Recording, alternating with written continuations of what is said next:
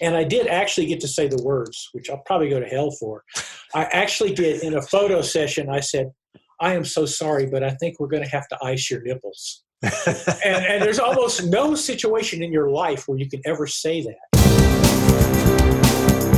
Meet the Pressers with Matt Mallory and Clint Macro. Brought to you by Public Safety and Education and the Trigger Pressers Union. And now, your hosts.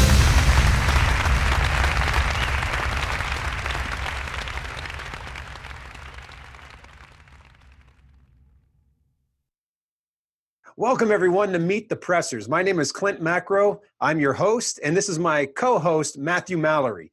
Meet the Pressers is a safe place for trigger pressers to gather, fellowship, and talk about training, guns, gear, gadgets, politics, religion, and political activism. Amen. And today we have a very, very special guest, someone who has been on our show before. Matt, why don't you give the introduction? Michael Bain, you have been in the industry for a very admirable time, and Outdoor Channel, right? You have your own show there. And what's the name of the show? Shooting Gallery, which this season right now I think we're in repeat now, but we're up for our 20th season, our 20th year. This episode is brought to you by Mantis. Mantis X helps shooters suck less. Meet the Pressers is sponsored by Next Level Training, Saber Red, Cutting Edge Bullets, the USCCA, McLean Corporation, ASP, Custom Poker Chip Company, Common Sense Self-Defense, and T1 Ammunition. Meet the Pressers is also generously supported by these fine companies, ranges, and our Patreon members. Thank you.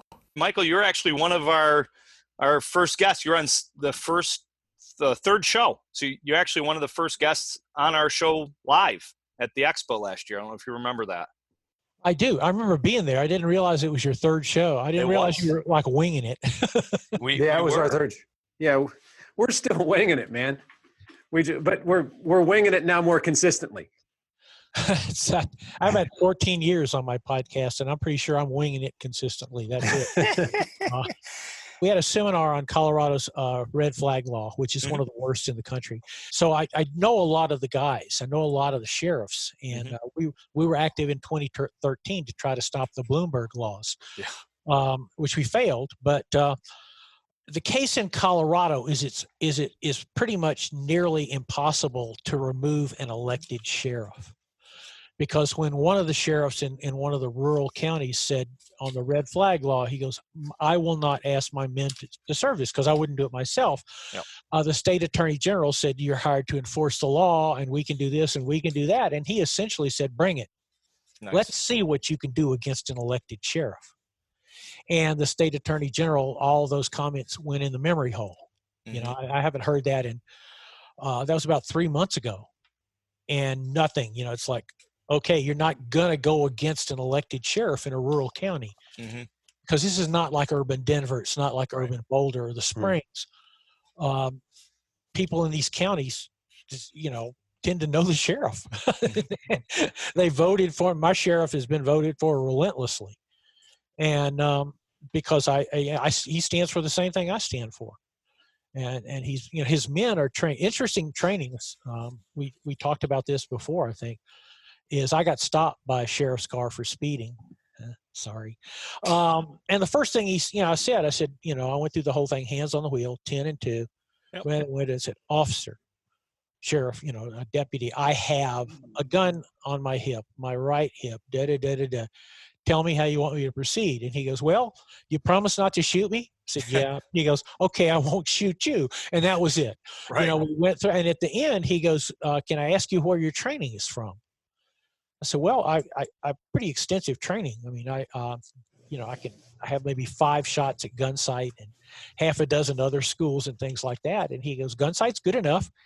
He goes, thank you for carrying your gun. And I hope if I'm ever in a bad situation, that it would be somebody like you who's gone to the trouble of all these hundreds of hours of training.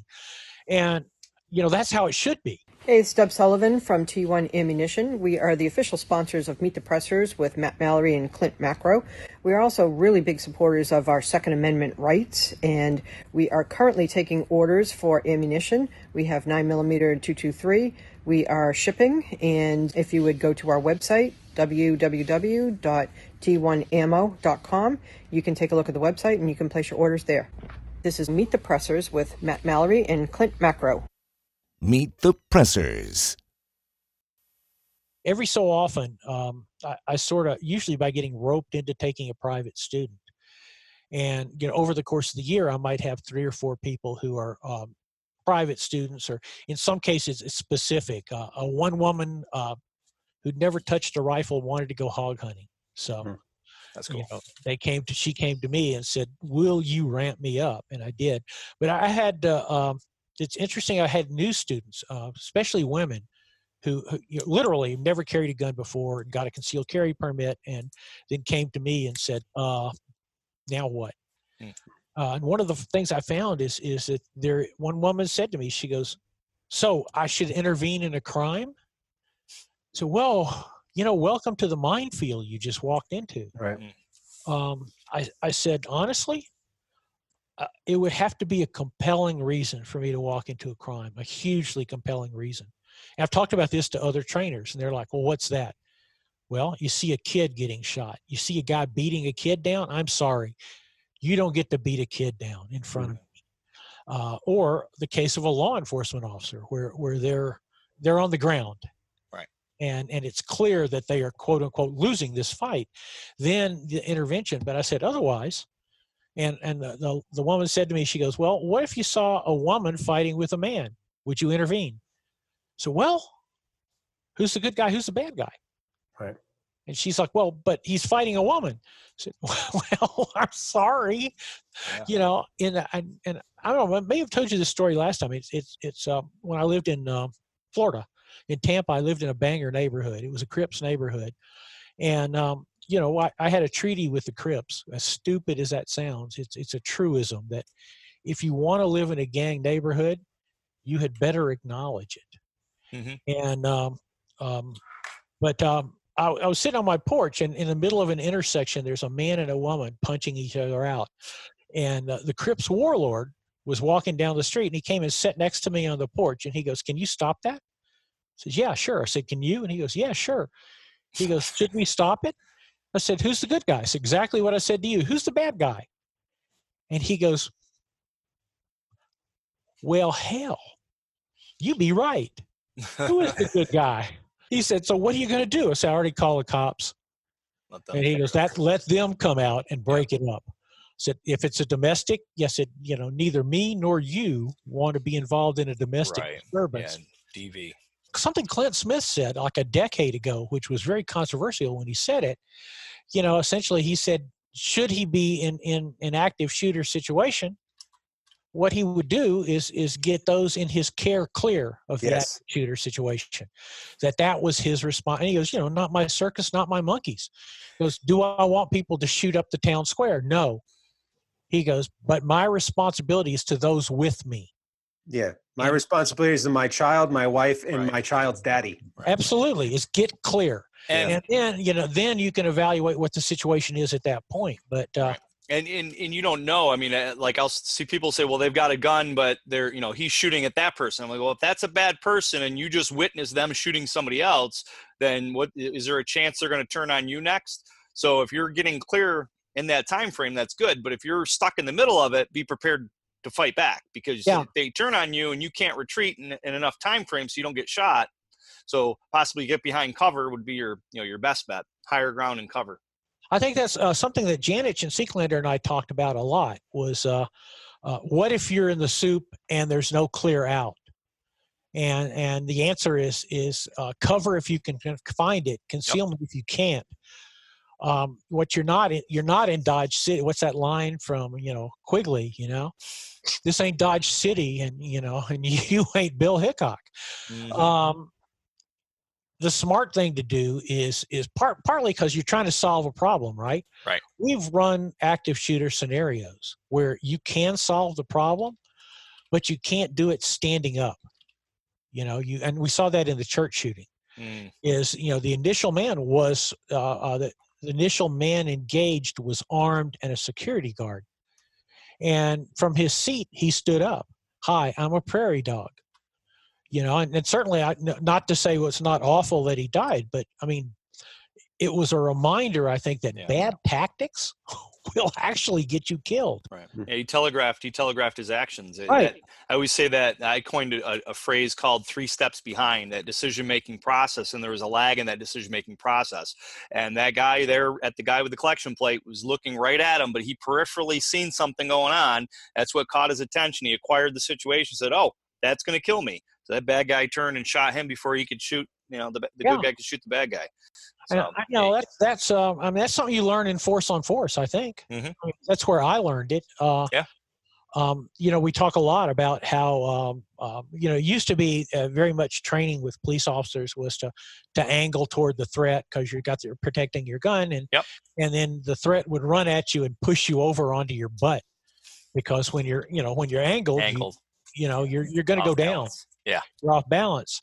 But, you know, I was talking to another trainer, a law enforcement trainer, and, you know, I said, yeah, but dude, said, if you're 3 steps away, and he goes, that totally changes. Mm-hmm. I said, yeah, I mean, I've seen it in Force on Force, is that if I'm not within a hot zone, arm's length of somebody, and I have cover, I can draw a gun without them seeing me.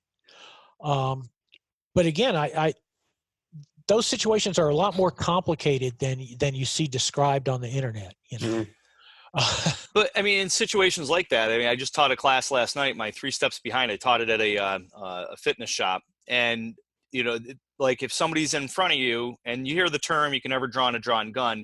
Tom Gibbons calls bullcrap to that because he says he's drawn a gun on people, and it depends on the situation. It depends on who's at what level in that 3-step process. If somebody's already made the determination to shoot and you make a quick movement, they're going to beat you to the shot. If that person doesn't want to shoot, maybe their finger's not on the trigger, and they see you make a quick movement, well, now they got to go through that 3-step process. And if you're fast enough, like in Tom Gibbons' situation where he shot at a bad guy when he was working law enforcement, then, you know, you might have it. But it's a gamble like that. So for my students, I always tell them, you know, don't be so quick to draw on somebody because you think you're a fast shot. That other person could be faster than you.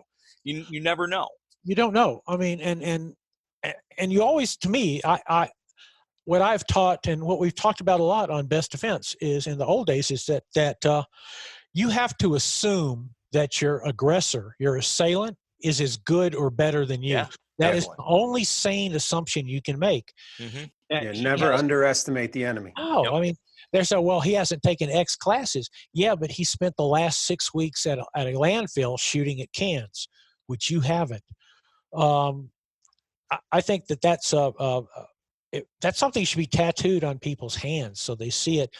If you're stuck drawing into a drawn gun, well, you know, it sucks. Yeah, but lateral movement could help, right? A lateral movement or diagonal movement. One thing that and I'm stealing this 100% from Gabe Suarez, is, in Force on Force, a lot of times diagonal movement toward, you're moving angled toward the target, often toward the target. Number one, they're not expecting it. Right.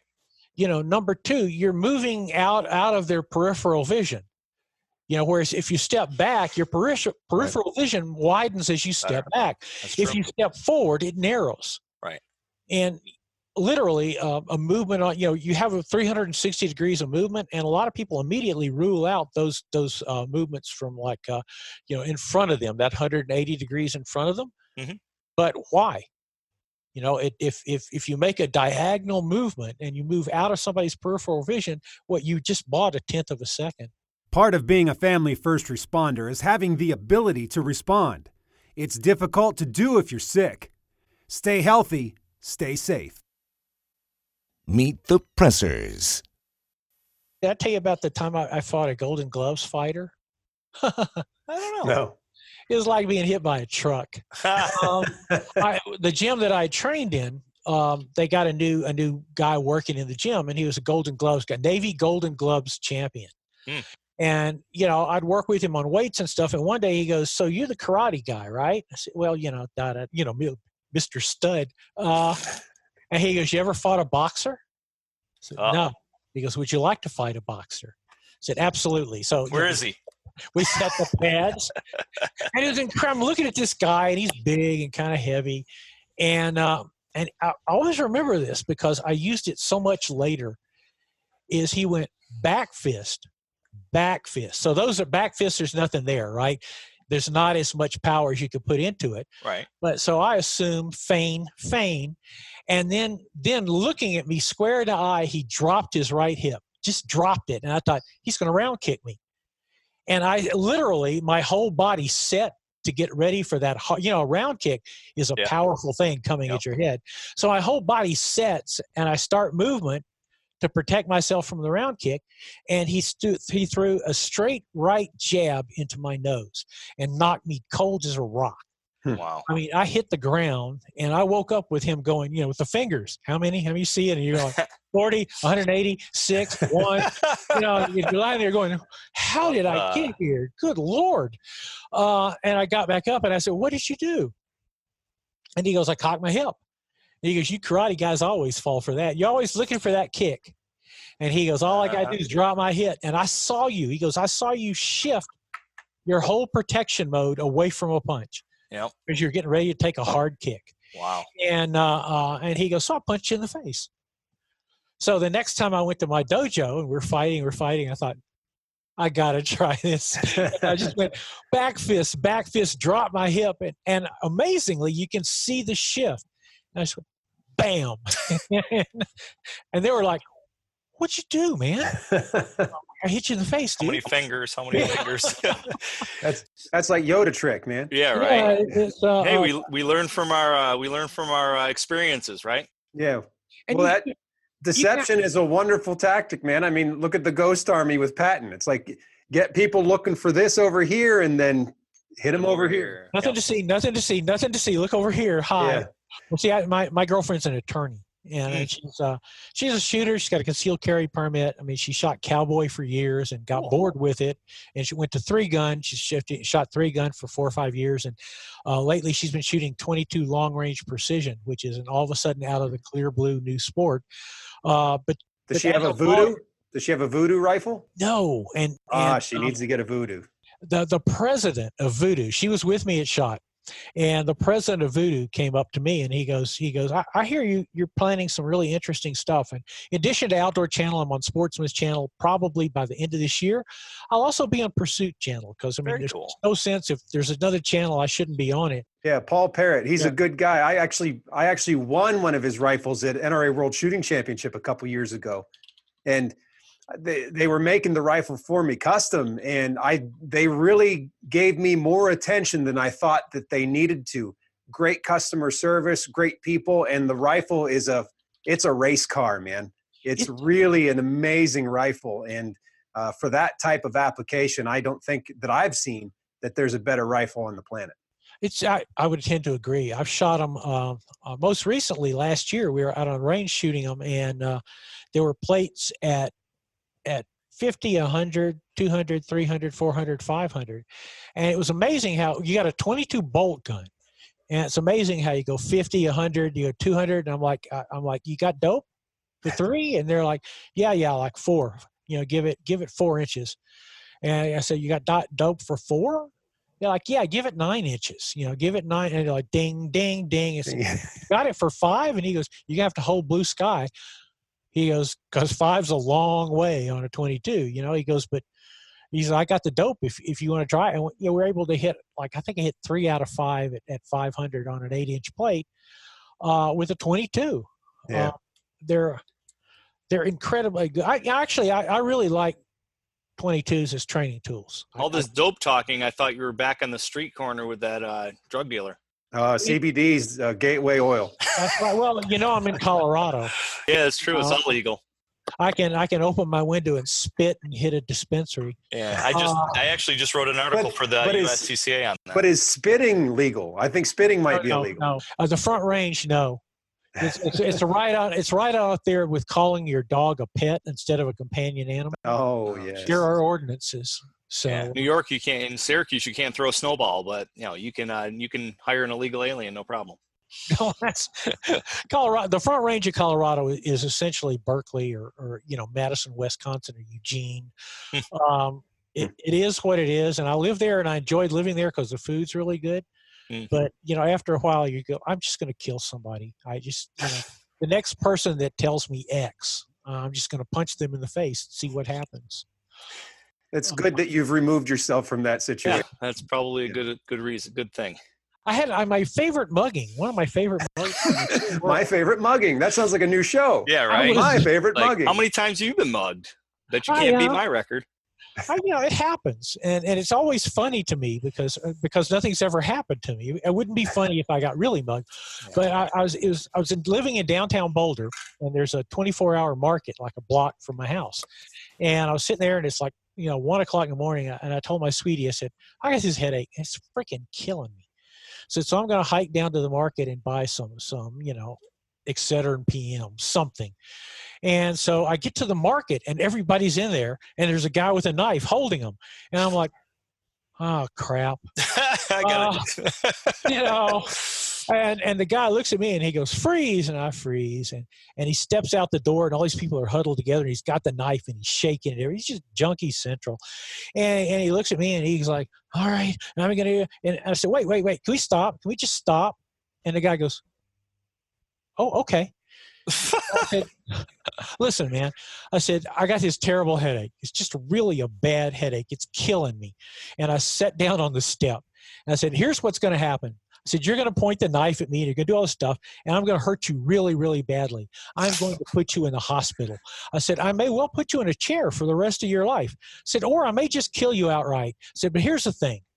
If I do that now, if I just kill you now, it's not clean for me. I got all these witnesses and stuff. So I said, I wonder if you'd do me a favor. And he goes, what? I said, threaten me. I said, get closer with that knife like you're going to move. Do something like that. And he goes, what'll happen then? I said, it's the worst day of your entire life. I said, I'm going to disassemble you. And the guy looks at me for a minute and he goes, there's something wrong with you. Yeah, I got this splitting freaking headache. I'm going to die here. I said, so if we're going to do this, do something. Move toward me, and we'll just finish this up. Okay, is that cool? And he goes running off down the street. And the people came out, and they're standing around and said, what did you do? I said, I told him I had a headache. But that's again, funny. distraction. I mean, the guy's obviously a junkie. The guy obviously didn't want to stab anybody. Well, you threw him off his loop, man. Yep. Yeah. Disrupted his train of thought. Not expecting that at all. Yeah, the last thing in the world you want to do is shoot somebody at your local stop and rob. I'm thinking like, oh, this is just so trite. I did once talk a mugger out of mugging me by telling him my dog was a junkie, and I bought a box of Milk Bones at 7-Eleven in Tampa, and he pulls a knife and he comes around. He's like, give me all your money. I said, listen, man, listen, man. I said, see these Milk Bones? The guy goes, yeah. I said, if I don't get him home to my dog, he's going into withdrawal. The guy looks at me and he goes, your dog's a hype? I said, yeah, man, it's f***ing crazy. You can bleep out the F word. I said, but it's nuts. The dog has to eat these, and the guy's going, are you lying? I have a hand behind my back. I had a 1911 in my hand, and I'm standing there talking to this guy about Milk Bones. Well, no, it's true. It's true. And he goes, I feel for people like that. He goes, get in that car and get that dog some Milk Bones. So I got in the car and he waved at me. And I'm thinking well, that's one other person I didn't have to shoot, Yeah. But I mean, that's verbal judo. That right there, that takes skill to think, okay. And that's what I try to get across to my students. Just because and there's been cops in the industry that have said, well, you pull the gun out, you got to use it. You got to shoot. No, not necessarily. Yeah, right? you pull that firearm out and that person puts their hands up. Well, that threat's over. You can't be like, well, I'm really sorry, sir, but I was told by a cop in the 80s that if I pull my gun, I got to shoot. Right. And I know you dropped the knife, but I got to shoot you. I don't know what to tell you. Right? I mean, that's. See, the problem is those things come up in classes and while we're sitting on a couch talking, and you can scenarioize things 18,000 different ways. Exactly. And I may say something to you, giving you the parameters of the scenario, but I'm seeing it different than you are. So we can't answer those questions. There's too many variables. Well, that's just saying something flat. And I've heard the same thing, the whole time in the 80s when we were kind of starting out with concealed carry, where they're saying you pull that gun, you use it. And you don't pull it until you use it. Yeah. Well, that's not necessarily how the world goes. Right. And second, I mean, I did sims, with Bill Murphy at Gunsight, on no shoot sims where, Mm-hmm. where you've got a motorized aggressor. Right. At what point do you shoot? At what point do you reholster? At what point do you, there's all these different things. Bill Rogers was big on that at Rogers Shooting School as well, of how right in the middle of a sequence of him going, stop. And he goes, you need to know exactly how fast you can get off the trigger because the situation changed. And he goes, by me shouting stopped or me making a noise or something like that, it's a symbol for you. The situation has now changed and it's no longer a lethal threat. You got to stop shooting. And that was actually harder than shooting. Yeah. Well, I mean, and even in that case, you've got to be conditioned. Like if you have a startle reaction, your finger's on the trigger and somebody yells, stop or help, and that startles you enough, you could depress the trigger then too. So you got to be able to clinch response. Yeah. You got to be able to handle that. I think too often in square range training with paper, non-lethal paper targets that are not going to shoot us back, people will get administrative when they start just punching holes in it. And I think visualizing a stimulus that tells them to stop shooting, like we shoot until the threat is no longer a threat or that attack is ceased. So visualizing the guy dropping the gun and saying no, or visualizing him falling down or turning tail or whatever, that's an important part of training that will be the stimulus for where their proper response is to stop shooting and come back and assess. I think, and you got to drive it into people's head. I mean, it is one, and I'm a huge fan of competition. I absolutely believe in competition. But one of the things that you need to look at when you're shooting a lot of competition is when the buzzer goes off, you already know who you're going to shoot. Yeah, you're going to shoot the brown targets and the steel. You're not going to shoot the white targets with an X on them. Right. And that, in a sense, is training yourself to shoot when you pull a gun. Right. And that's you just need to be aware of it. I don't necessarily think you build up these training scars from competition, but I do think you need to be aware of you need to, as going into it, you need to say, hey, they explained to me what I got to shoot here now. Right. Yeah. It's not you need to identify the necessity of the cognitive process, because the same thing, doing qualifications and stuff. Okay, shoot 5 rounds of the left target, take a knee, do a reload, shoot 5 rounds on the right target, shooter ready, stand by, beep. And where's the cognitive process there? It doesn't exist. Now, if you can acknowledge that in a competition environment, I think there's definite power in there. We're smart enough, I think, to be able to make that disconnect. But if that's the only training you do where it's buzzer driven and the only time you have a gun in your hand is when it's in a shooting position, that is potentially setting yourself up for a fail in that regard. Well, first time I thought about that was an Israeli guy, Israeli Special Forces guy. So a real shooter who's also, USPSA champion, IPSC champion in Europe and stuff. And I said, did you ever have training scars from, running gunning all the time? And he goes, I've pretty much been able to tell the difference. He goes, every time I start a match, I remind myself it's a match. They're telling me who to shoot. And every time I go into the field, I tell myself, you got to think first. And that's something I've worked with my students is that you cannot shoot any faster than you can think. That's the limiting factor. Hi, I'm Bram Frank with CSSDSC.com. I make knives and trainers, and this is Meet the Pressers with Matt Mallory and Clint Macro. Meet the Pressers. Well, thank you again for coming on the show. It's been fun. Thanks, guys. And, thank you, sir. Anytime. Cool. Stay safe. Night. There's a lot of sponsors that make this show possible, like Mantis. Make sure you check them out and give them your business. This episode is brought to you by Mantis. Mantis X helps shooters suck less. Meet the Pressers is sponsored by Next Level Training, Saber Red, Cutting Edge Bullets, the USCCA, McLean Corporation, ASP, Custom Poker Chip Company, Common Sense Self-Defense, and T1 Ammunition. Meet the Pressers is also generously supported by these fine companies, ranges, and our Patreon members. Thank you. Thanks for watching the show. Make sure to like, comment, subscribe, share, click the little bell, come on Patreon, help support us that way, come to one of our classes, or host us, we can come to you and do one of our courses at your location. So until next time, adieu. Thank you for watching Meet the Pressers.